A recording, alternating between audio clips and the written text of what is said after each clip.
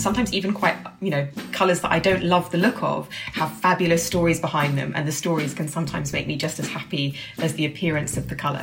So for me, that's my answer. I don't know whether Lucia has a very different one. No, but it's strange, but today I'm black and white. That is strange. We're talking about colour and you're both in monochrome. Welcome to If Jewels Could Talk. I'm Carol Woolton, the voice of jewellery, an author, broadcaster, and the woman who initiated the role of jewellery editor at magazines like Tatler and British Vogue. This is a podcast for everyone, for people who do like jewellery, for people who don't realise they like jewellery, and anyone intrigued by fascinating facts, new ideas, and forgotten histories. So please join me as I tell sparkly tales, meeting all sorts of people, delving into 4 centuries of jewellery culture, and investigate what's happening now.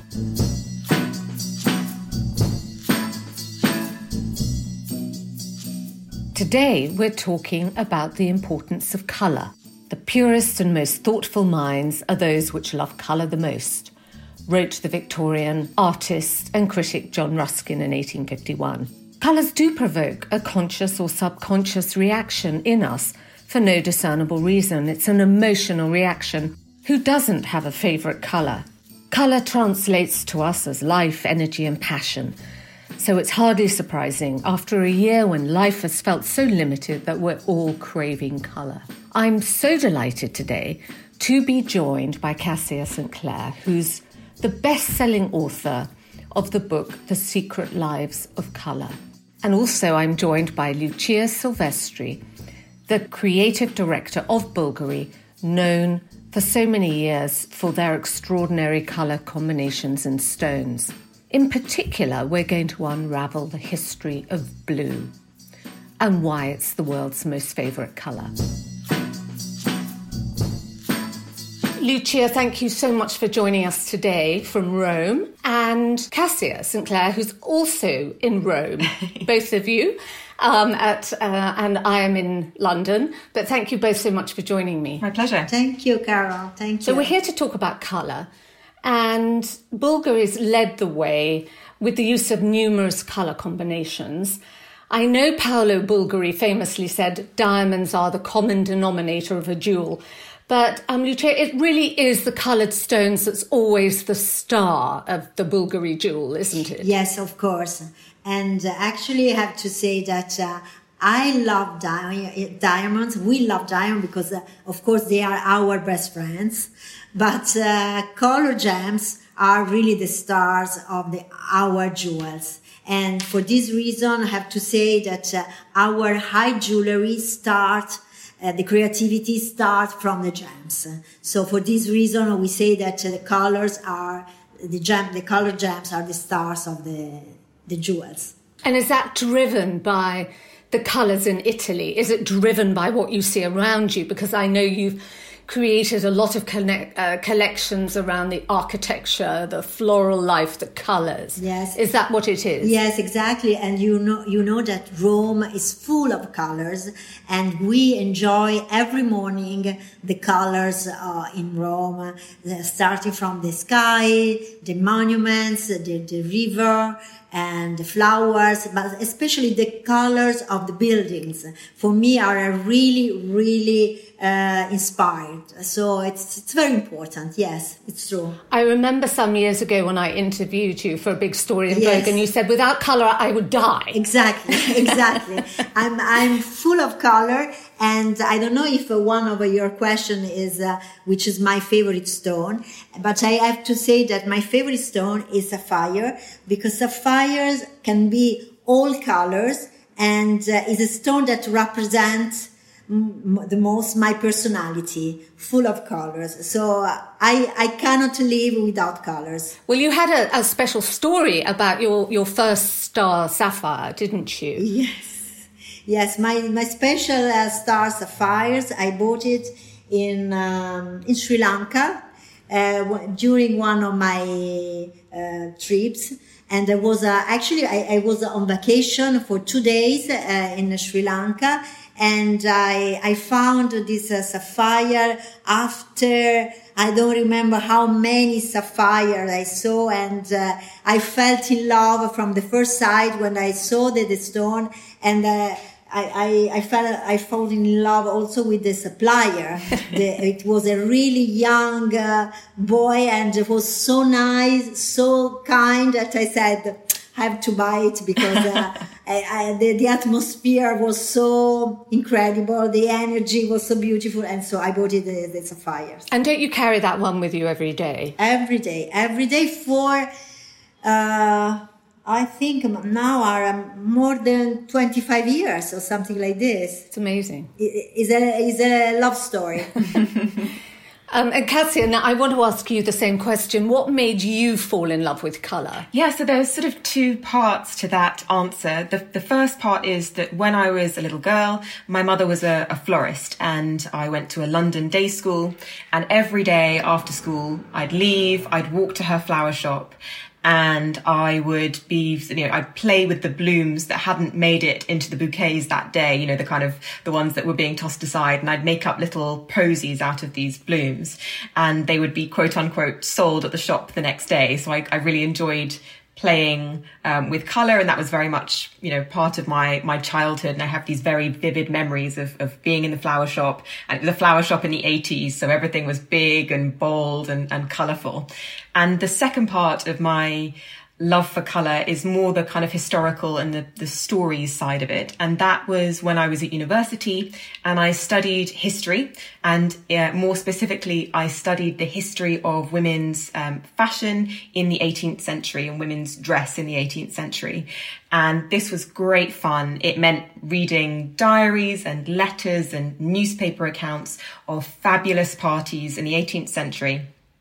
And something that I spotted quite early on is that although we were talking, these accounts were written in English for the most part, and they were based in the city that I lived in, where I grew up and I was very familiar with, there was a colour language that was being used in these accounts that was very unfamiliar to me. They'd refer to colours that I had never heard of, and I'd have to go away and try and find visual references for what these colours look like. And sometimes you'd get lucky. You'd find reference to a portrait where someone said, I sat for so-and-so portraitist while wearing my gown of hair brown, with my white jonquil yellow pelisse or something like that, and you find the portrait, great, and then you have a visual reference for what those colours might be.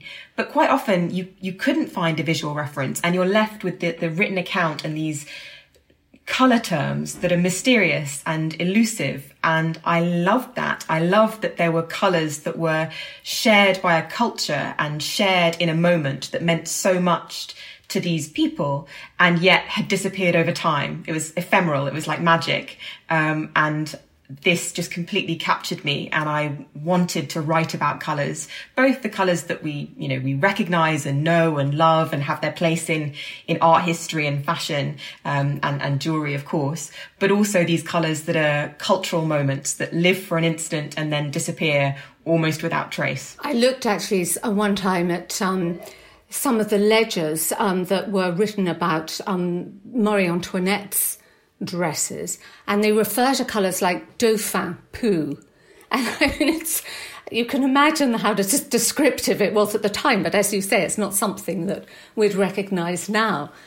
But psychologists obviously have long been fascinated by the impact of colour on the human psyche and what attracts people to a gemstone. And I wondered, Lucia, is it different? What attracts you to a gemstone personally, like your star sapphire, to when you're working and when you're choosing gemstones to create into a jewel? Is it different, or is it just the same instinct? It depends of the gem, and there are many things that attract me inside of the gems. I say that I have to feel the gem, and sometimes it's not only about color. Yes, first of all, it's a color, but there is a mixture of a color, clarity and inclusions inside of the gems that for me are really the life inside of the gem, the word inside of the gem. And for me, it's very important, the color,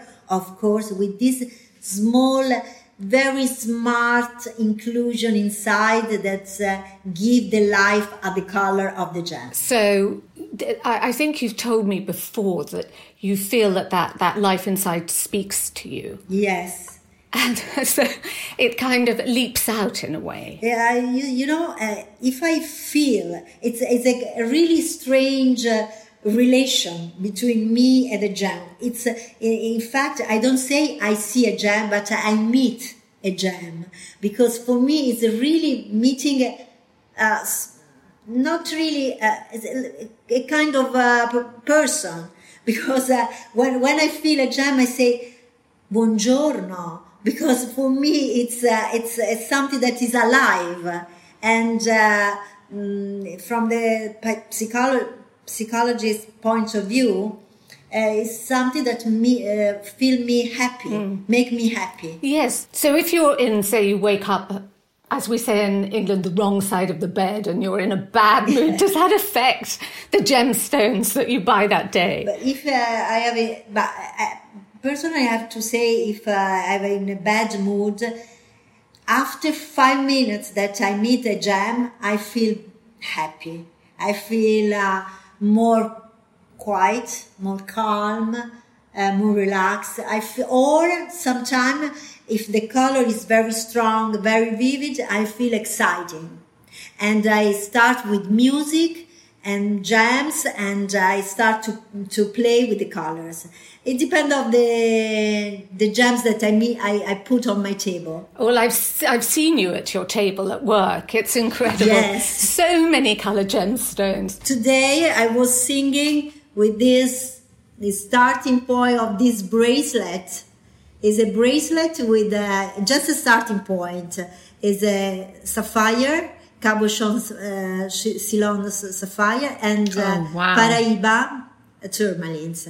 So this is made me very happy and a very good mood. So what did you listen to while you were putting it together? This morning I was listening Raffaella Carrà, I have to say. So it's just fun music. So Cassia, we often talk about some colours that have got they're warm, some are cool. We automatically think of reds as warm, blues as cool. Are we right to think that?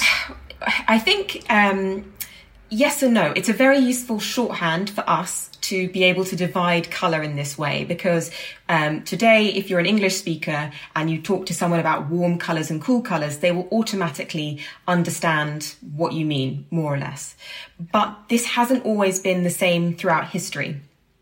So there's evidence that in, medieval Europe, blue was thought of as a warm or even a hot colour, in some sources. So I think that's very interesting that, the way that we look at colour is not necessarily how other people think about colour space. How they divide it up might not be the same.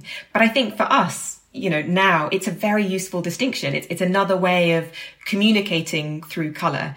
As we've just heard, colour can make people very happy. I'm a huge advocate. The more people talk about colour, the happier I am, and I think the happier they'll be. So the more means of communication and for understanding what we mean, that's a great thing to me. But this division isn't inherent or natural, because if you look at hotter flames, some of them are blue. So it's not an inherent characteristic of colours that some are hot or cold. So where did it come from, do you think? Well, I think it really comes into its own in the 18th century. It really begins to gather pace as a kind of a talking point and a kind of well-understood division in the 18th century. And I think it's when you particularly see it around the time of the Impressionists, when they start thinking about colour theory in a new way. They start dividing colour space in a more interesting way and using some of the more deeper scientific understanding of light to compose images that play off contrasts. And this idea of contrasts obviously feeds into warm and cool. So you start getting artists mixing together bright contrasts, both in the complementary colour wheel sense, but also in this sense of warm and cool, and it was just another way of them dividing colour space to create these contrasts. So it's relatively modern, really. Relatively, yeah. And I'm interested that you've both focused on colour and happiness.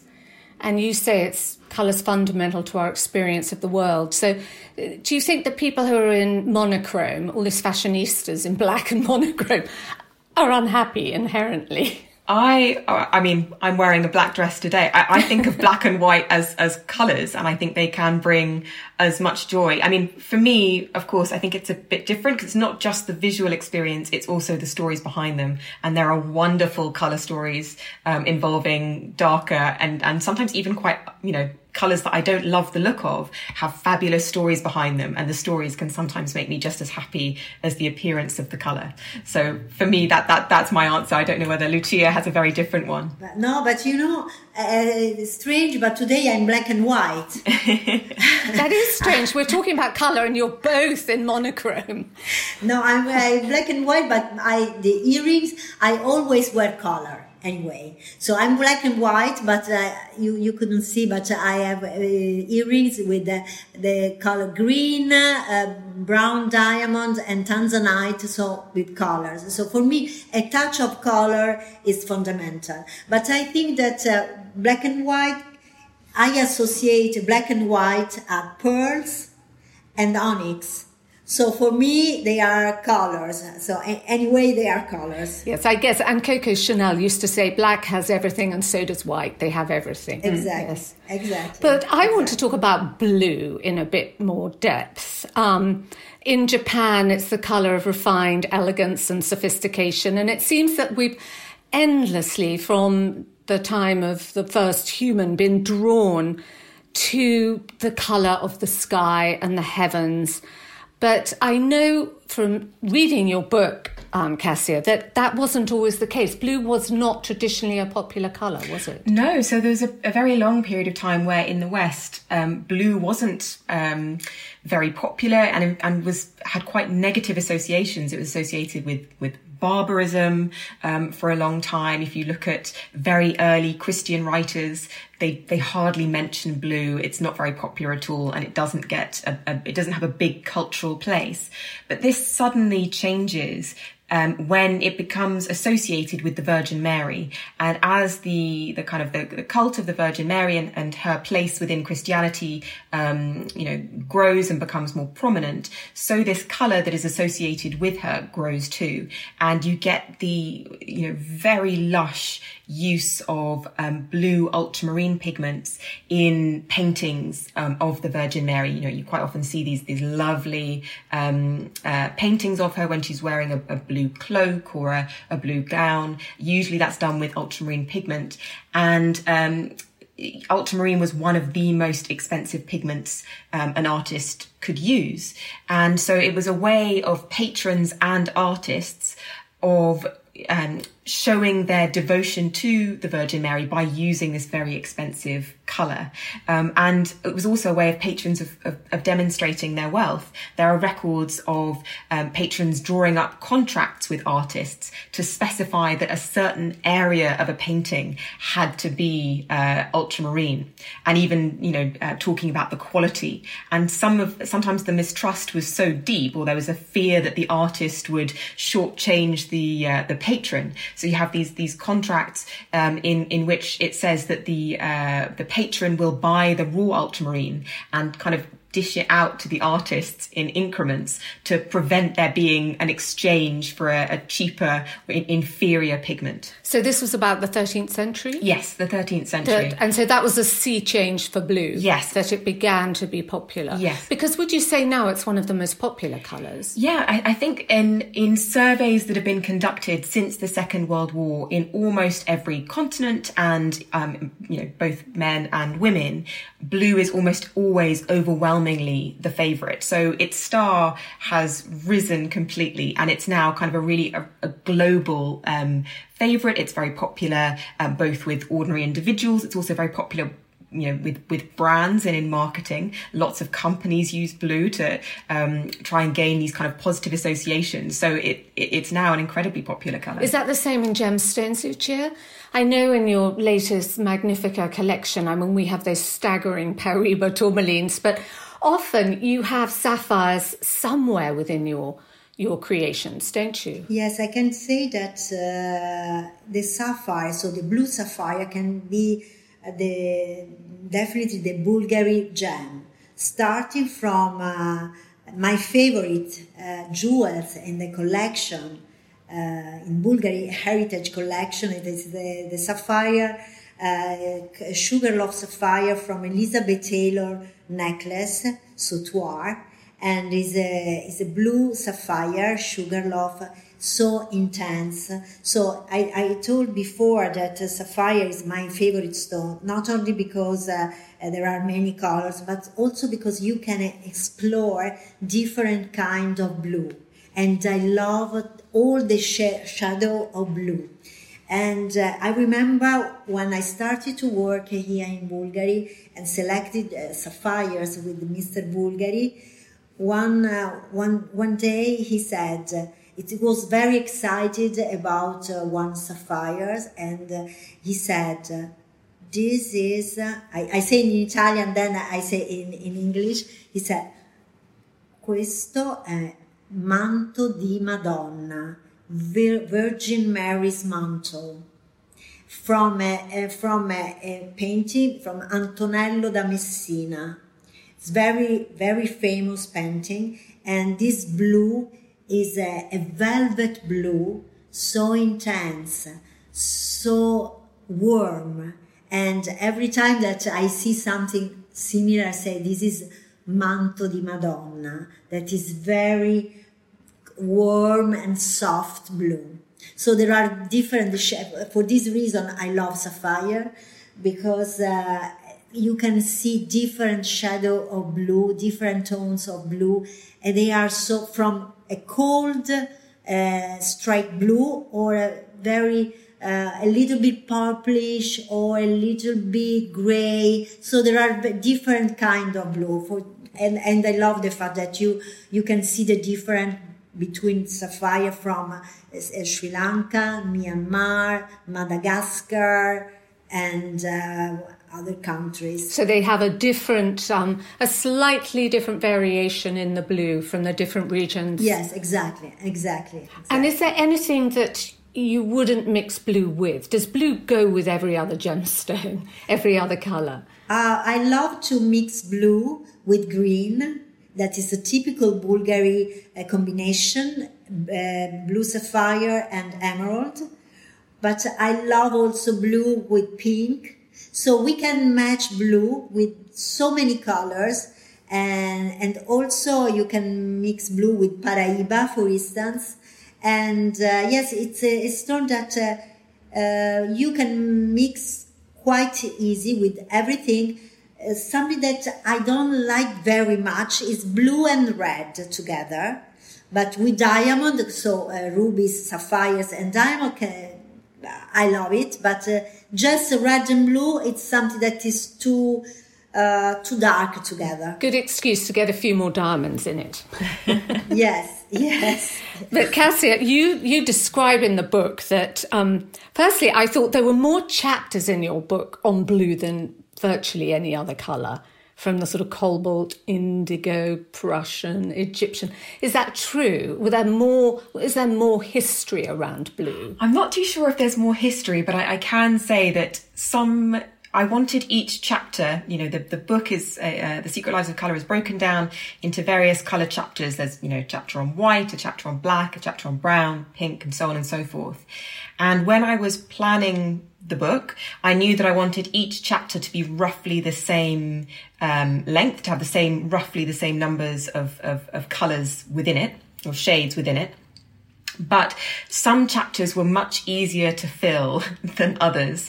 And sometimes when I planned the book and I sent it off to the agent and we agreed a structure, and I'd start researching a particular shade, and maybe I'd plan to put it in yellow, for example, and I'd find it trying to sneak off into orange or brown, because when you look at the raw material, maybe it can, be used in a different way, or maybe it's got a slightly different history to the one you think. And so sometimes colours were kind of sneaking off into other chapters. With blue, it was so easy to fill that chapter. There were so many great blue stories, and I could have gone on and included so many more shades. So blue was a very easy chapter for me to write. And for that reason, it was the very last one that I focused on. I did the book colour by colour, and I left blue till last because I knew I'd have no problem with it. So it was a nice treat for me to end on when I was kind of crawling to the finish line. Blue was there at the end waiting for me. As a nice, easy finish. And you describe, maybe this is why blue is so fundamental to us, that as mammals we're hardwired to perceive light, and that blue is critical in that. Can you explain why? Yes, so I think quite often when we talk about blue light now, people have a kind of negative reaction to it because we're used to hearing about it as a disruptor to sleep. But essentially, blue light is...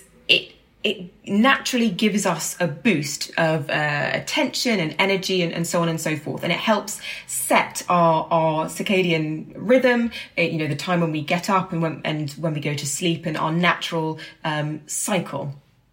Blue light is kind of fundamental to helping regulate that.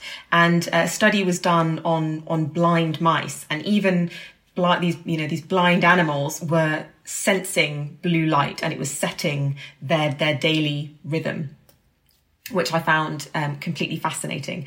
But of course, the negative side of that is if we're bombarded with blue light at the wrong time of day, at nighttime, just before we're about to go to sleep, we're looking at our phone screens or our computer screens and getting, hit with a lot of blue light. That is, setting us, it's disrupting our natural cycle.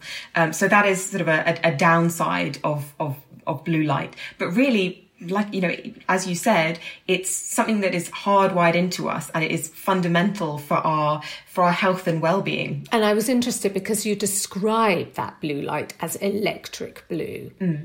And I think this is exactly how one would describe the Paraiba tourmalines that Lucia chose for the Magnifica collection. Lucia, is that how you describe the Paraiba? Is it electric blue? Electric blue mixed with green. It's not exactly blue. It's a mixture between blue and green. And electric. Yes, for sure it's electric. It's something very special. And we are using this kind of color. And we are using Paraiba tourmalines. Something that you can mix with blue that they really just show the bracelet that we are studying. That is exactly the example of Paraiba, blue electric Paraiba with blue sapphire. That is something that we love and we not discover, but we love to create a new collection with this kind of combination. But I'd like to show you also something that I love, and is this kind of blue. Can you see or not? I can see a blue sapphire coming my way. And it's blue sapphire. Oh, wow. You see? A very deep beautiful blue sapphire. Incredible. Exactly. And have you mixed that with enamel? Is that? With turquoise. With turquoise, I can see, yes. Yes. Beautiful. That's gorgeous. And just to show the different kinds of blue, fai vedere tutti e due. Two kinds of blue. One is more deep and one is more open color. You see the difference between the two blue? Now you tell me I see the difference. I think it's very hard for lay people to see those minute differences that to you are very obvious in colour. You see that, just to show you how many kind of blue we can have in nature. And then you use the other paler blues to bring that out. Exactly. To sort of frame the sapphire. Exactly. So what did you think when you saw those 5 huge Paraiba tourmalines? What did you think when you saw them? I was thinking about Sardinia Sea. Sardinia Sea is a blue, green, electric blue. And so immediately, I have the sketch here with the Paraiba. Yes, exactly. So I immediately thought that Sardinia Sea. And, so I thought that we had to use all of them together, because you have the sensation to have the Sardinia Sea around the neck. How nice. And for anyone listening, don't worry, I'm going to put all these images on the Instagram page and on our website, so you can have Sardinia Sea around your neck as well, in your imagination. But actually, Kessia, you describe it as you say that this electric blue is shorthand for modernity, and it's the colour of the future. Yes, this is something that I found really interesting. I think when you look at sci-fi films and in popular culture, you quite often see electric blue coming up as kind of shorthand for the future in lots of different films and in popular culture. And I thought of that as being a fairly recent phenomenon. But when I look back, I saw that Victorians were also thinking about electric blue as being the colour of modernity, and people were wearing, electric blue gowns to balls to pose as electric light, and, this kind of idea of the future. And I found that really entrancing, that this was a colour that had retained a kind of a cultural weight for such a long time in the popular imagination. And, I think it's quite hard sometimes for things to be perceived as modern, because, if you're too closely associated with something modern at one time, sooner or later you're going to become antiquated. And yet electric blue seems to have escaped this fate and retained this idea of the future, something bright, maybe something a little bit intimidating and frightening sometimes as well, if we don't have that faith that we have the ability to control the future in a positive way. So, having talked about the future blue, now if we can go back to the oldest blue, that from the ultramarine pigment, because that was created using the gemstone lapis lazuli, wasn't it, originally? Can you describe how they did that briefly? Absolutely. So ultramarine pigment is manufactured, as you say, from this precious stone, lapis lazuli. Most of the ultramarine that you see in Western art, you can trace it back to a single mine, a single source that is in a very remote part of Afghanistan, the Sarasang mines.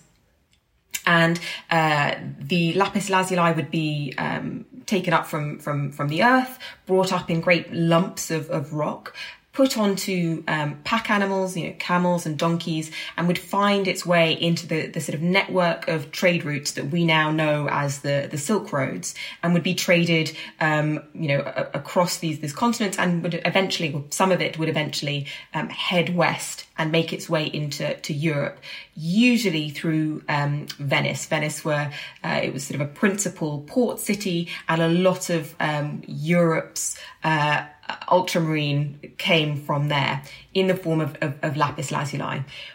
Once it got there, it still had quite a way to go in order to make it onto painted surfaces. The stone had to be ground down into a powder, and it then had to be purified. When you look at a piece of lapis lazuli, it's not just pure blue. It quite often has occlusions in it, maybe some sparkling areas of iron pyrite, and then also some kind of whitish, almost look like clouds from various sort of deposits of minerals within the stone. You need to get these out if you want a pure blue pigment. So once it's all been ground down to a powder, it would then be mixed with various mastics and waxes to form a kind of doughy mixture.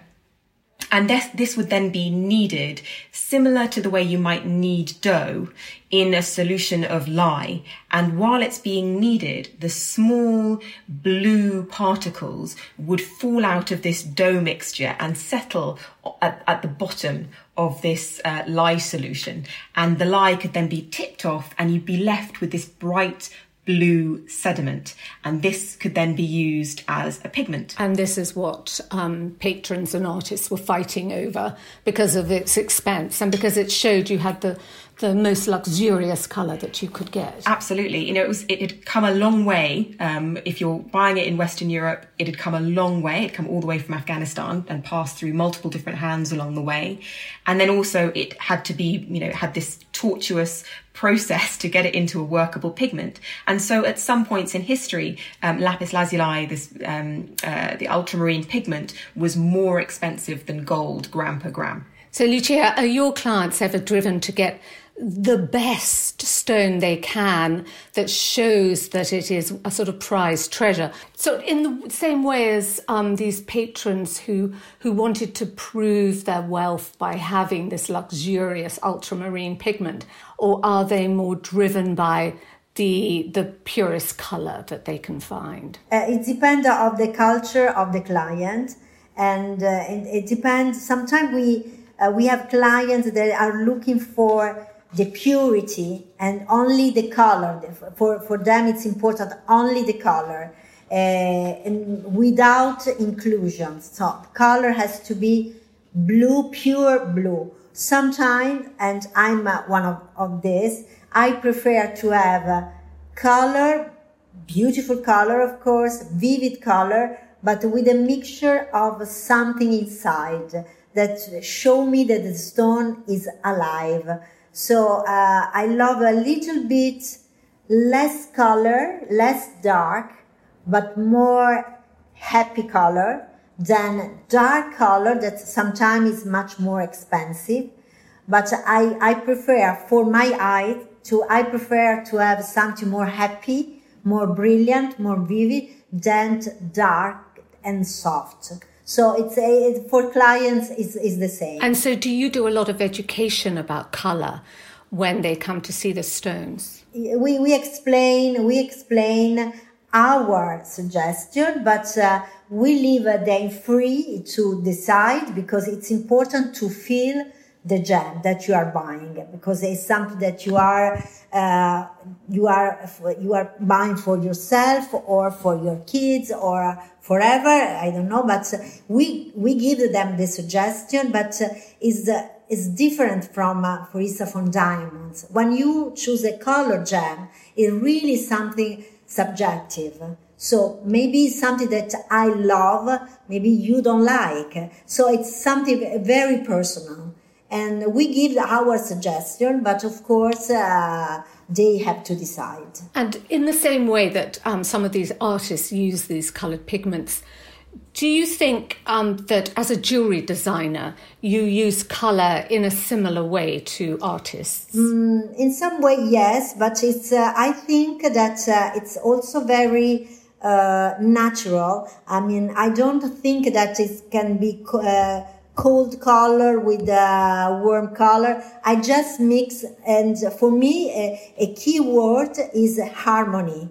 So when I feel the harmony between the gems, between the colors, for me, it's a natural, a right combination. So for me, it's something that I feel in a natural way. But for me, the key word is really harmony. But when I've watched you in your stone room and you're almost doing sort of washes of colour against a piece of paper, a design, to roughly see how those sort of colours work together. It's almost like in a palette of paint, really. Yes, it's really similar. I feel like a painter, actually. I don't have a rule. I just feel the gems. I play with them. I play with colors. I play with different shadow of colors or completely different colors. But I feel like a painter because you saw my table and it's a table full of colors. Any kind of gem from turquoise to sapphire to rubies to emeralds. So any kind of colors. And do you find that with some of your clients, there are fashions in colour? Do you feel that sometimes you're using particular, like at the moment, there seems to be quite a lot of Paraiba. Do you find that these come in waves of fashions, that people discover a new stone and then want to buy quite a lot of it? So we would like to do the jewels with to make jewels with our DNA, and so with our style we have our style, we have our combination of colors, but of course we follow a little bit the market and also the fashion moment.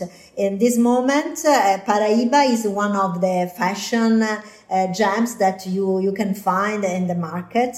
And we use Paraiba in a Bulgari way. So we mix Paraiba with other gems. We don't use Paraiba, just Paraiba, but we use Paraiba with other gems. This is our way to use a kind of fashion gem. Did you see the Paraiba necklace? It's a mix with emeralds, for instance. So two kind of bluish green with real green. So it is a Bulgari way to mix a Paraiba. And Cassia wrote in her book about colour men in early history, bringing rare pigments from across the globe, making these extraordinary colours, and coming along the Silk Road. And I thought that's really how, obviously, all the gems were traded at the same time, the emeralds, rubies coming over to Europe.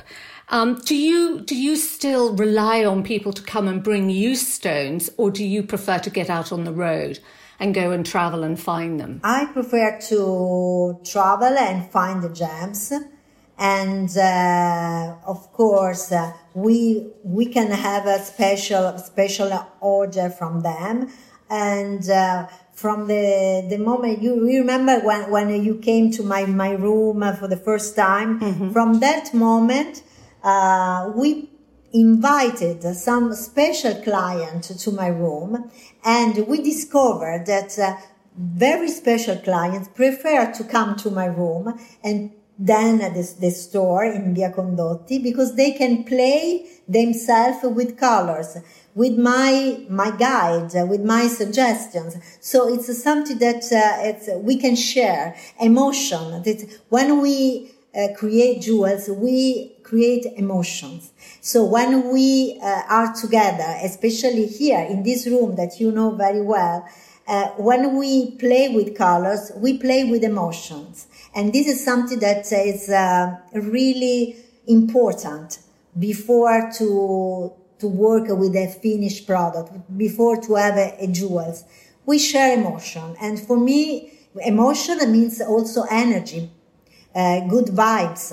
So it's a special moment with clients. Yes. So Cassia, do you, in your study, looking back through history, do you notice different colour fashions coming and going? Absolutely.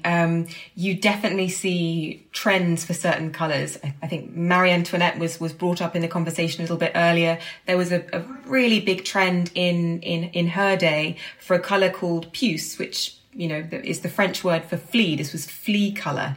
And it became so popular that there were various sub-colours. There was flea's back and flea's leg colour. And people were buying dresses and mantles and all sorts in this particular shade. A few years later, it disappeared and there hasn't really been a big trend for puce since then. There are other wonderful colours that kind of had their moment in medieval England, including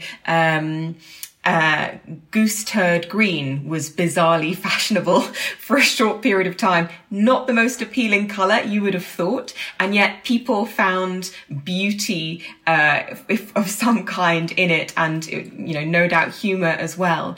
I think humans, we like having a shared understanding, a cultural moment, and that can be in colour as with many other things. We enjoy sharing conversations about particular novels or particular films, and it's the same with colour. We can join around and have a moment around a shade, and it may not seem particularly appealing to generations that follow, but that doesn't matter to us if we find joy and a shared emotion around this shade.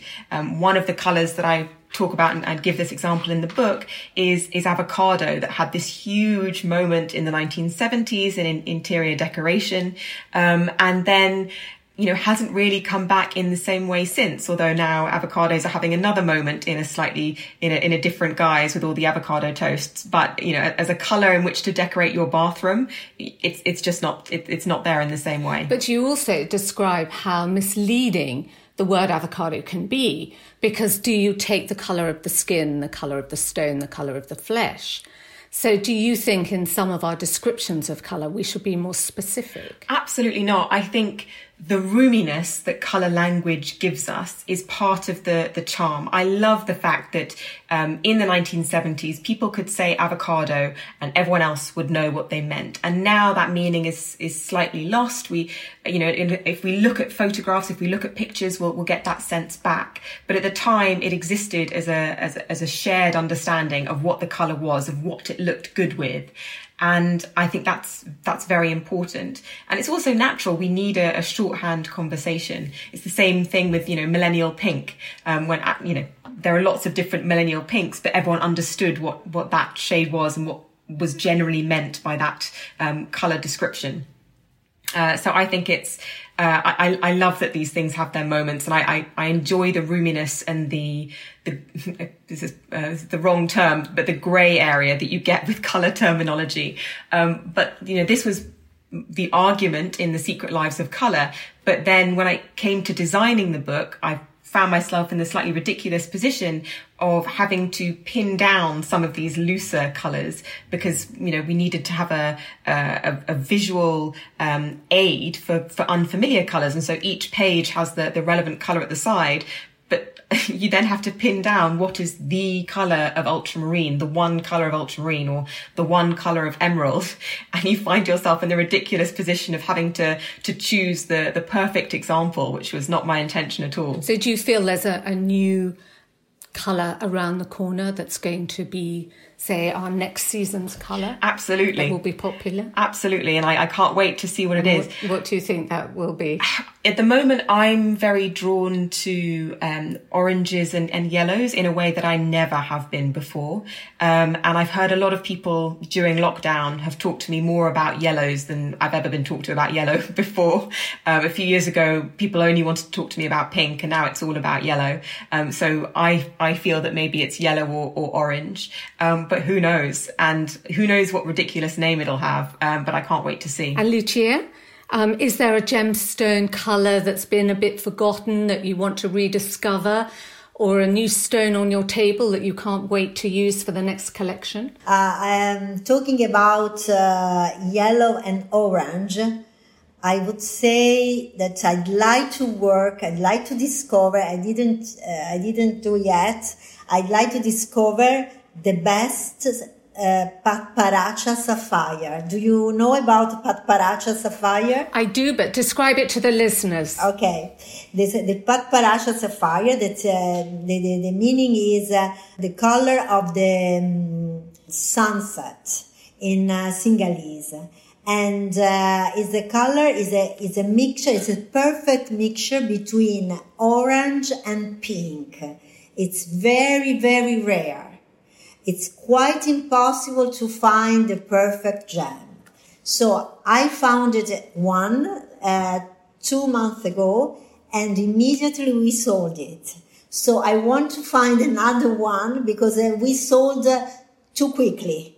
So I'd like to have another one and to create a special jewel with a Patparacha sapphire. And you know which the color was mixed, the Patparacha, which color we used. We used violet. So Pat Paracha, so pink and orange with violet sapphires. So what we made a special ring for a special client, but it was really, really amazing. And my dream is to find another one bigger than that and create a beautiful necklace. This is my dream. Well, it sounds like you're both seeing the same colour around the corner. It's a sort of yellow, pinky, orange sunset. And that sounds really uplifting for the time we've had. And I can't wait to see it. And I can't wait to see what you're going to create with it, Lucia. I hope so. I'm starting to look at for this gem. It's not easy because we found it 2 gems, but not beautiful enough. And so I'm waiting for the right one. But believe me, the color is really a sunset color. And especially here in Rome, if you put the stone, the real Pat Paracha with the Roman sunset, they have the same color. Beautiful. Yes. Beautiful. So we have the same sensation, yellow, orange, pink, similar, Kasia. Lucia, thank you so much for your time. I know you're busy and that they have to whisk you off somewhere now. So I really want to thank you and thank you for sharing it with us. And it's been very interesting to talk to you and see your mood board behind you of all your people. And I see an old Vogue cover down there on the mood board. So that's really lovely to have a little peek at what's inspiring you. Thank you, Carol. And I'm waiting for you in Rome. Huh? I'm coming. Please. I'm coming. Oh. Kasia, thank you so much. Not at all. And I also hope you manage to find that dream stone so that you can create your wonderful necklace and then I can admire it on Instagram, hopefully, or maybe even in the flesh. That's brilliant. That would be wonderful. Thank you. And can't wait to hear more about your next book. Thank you so much. Great to see you.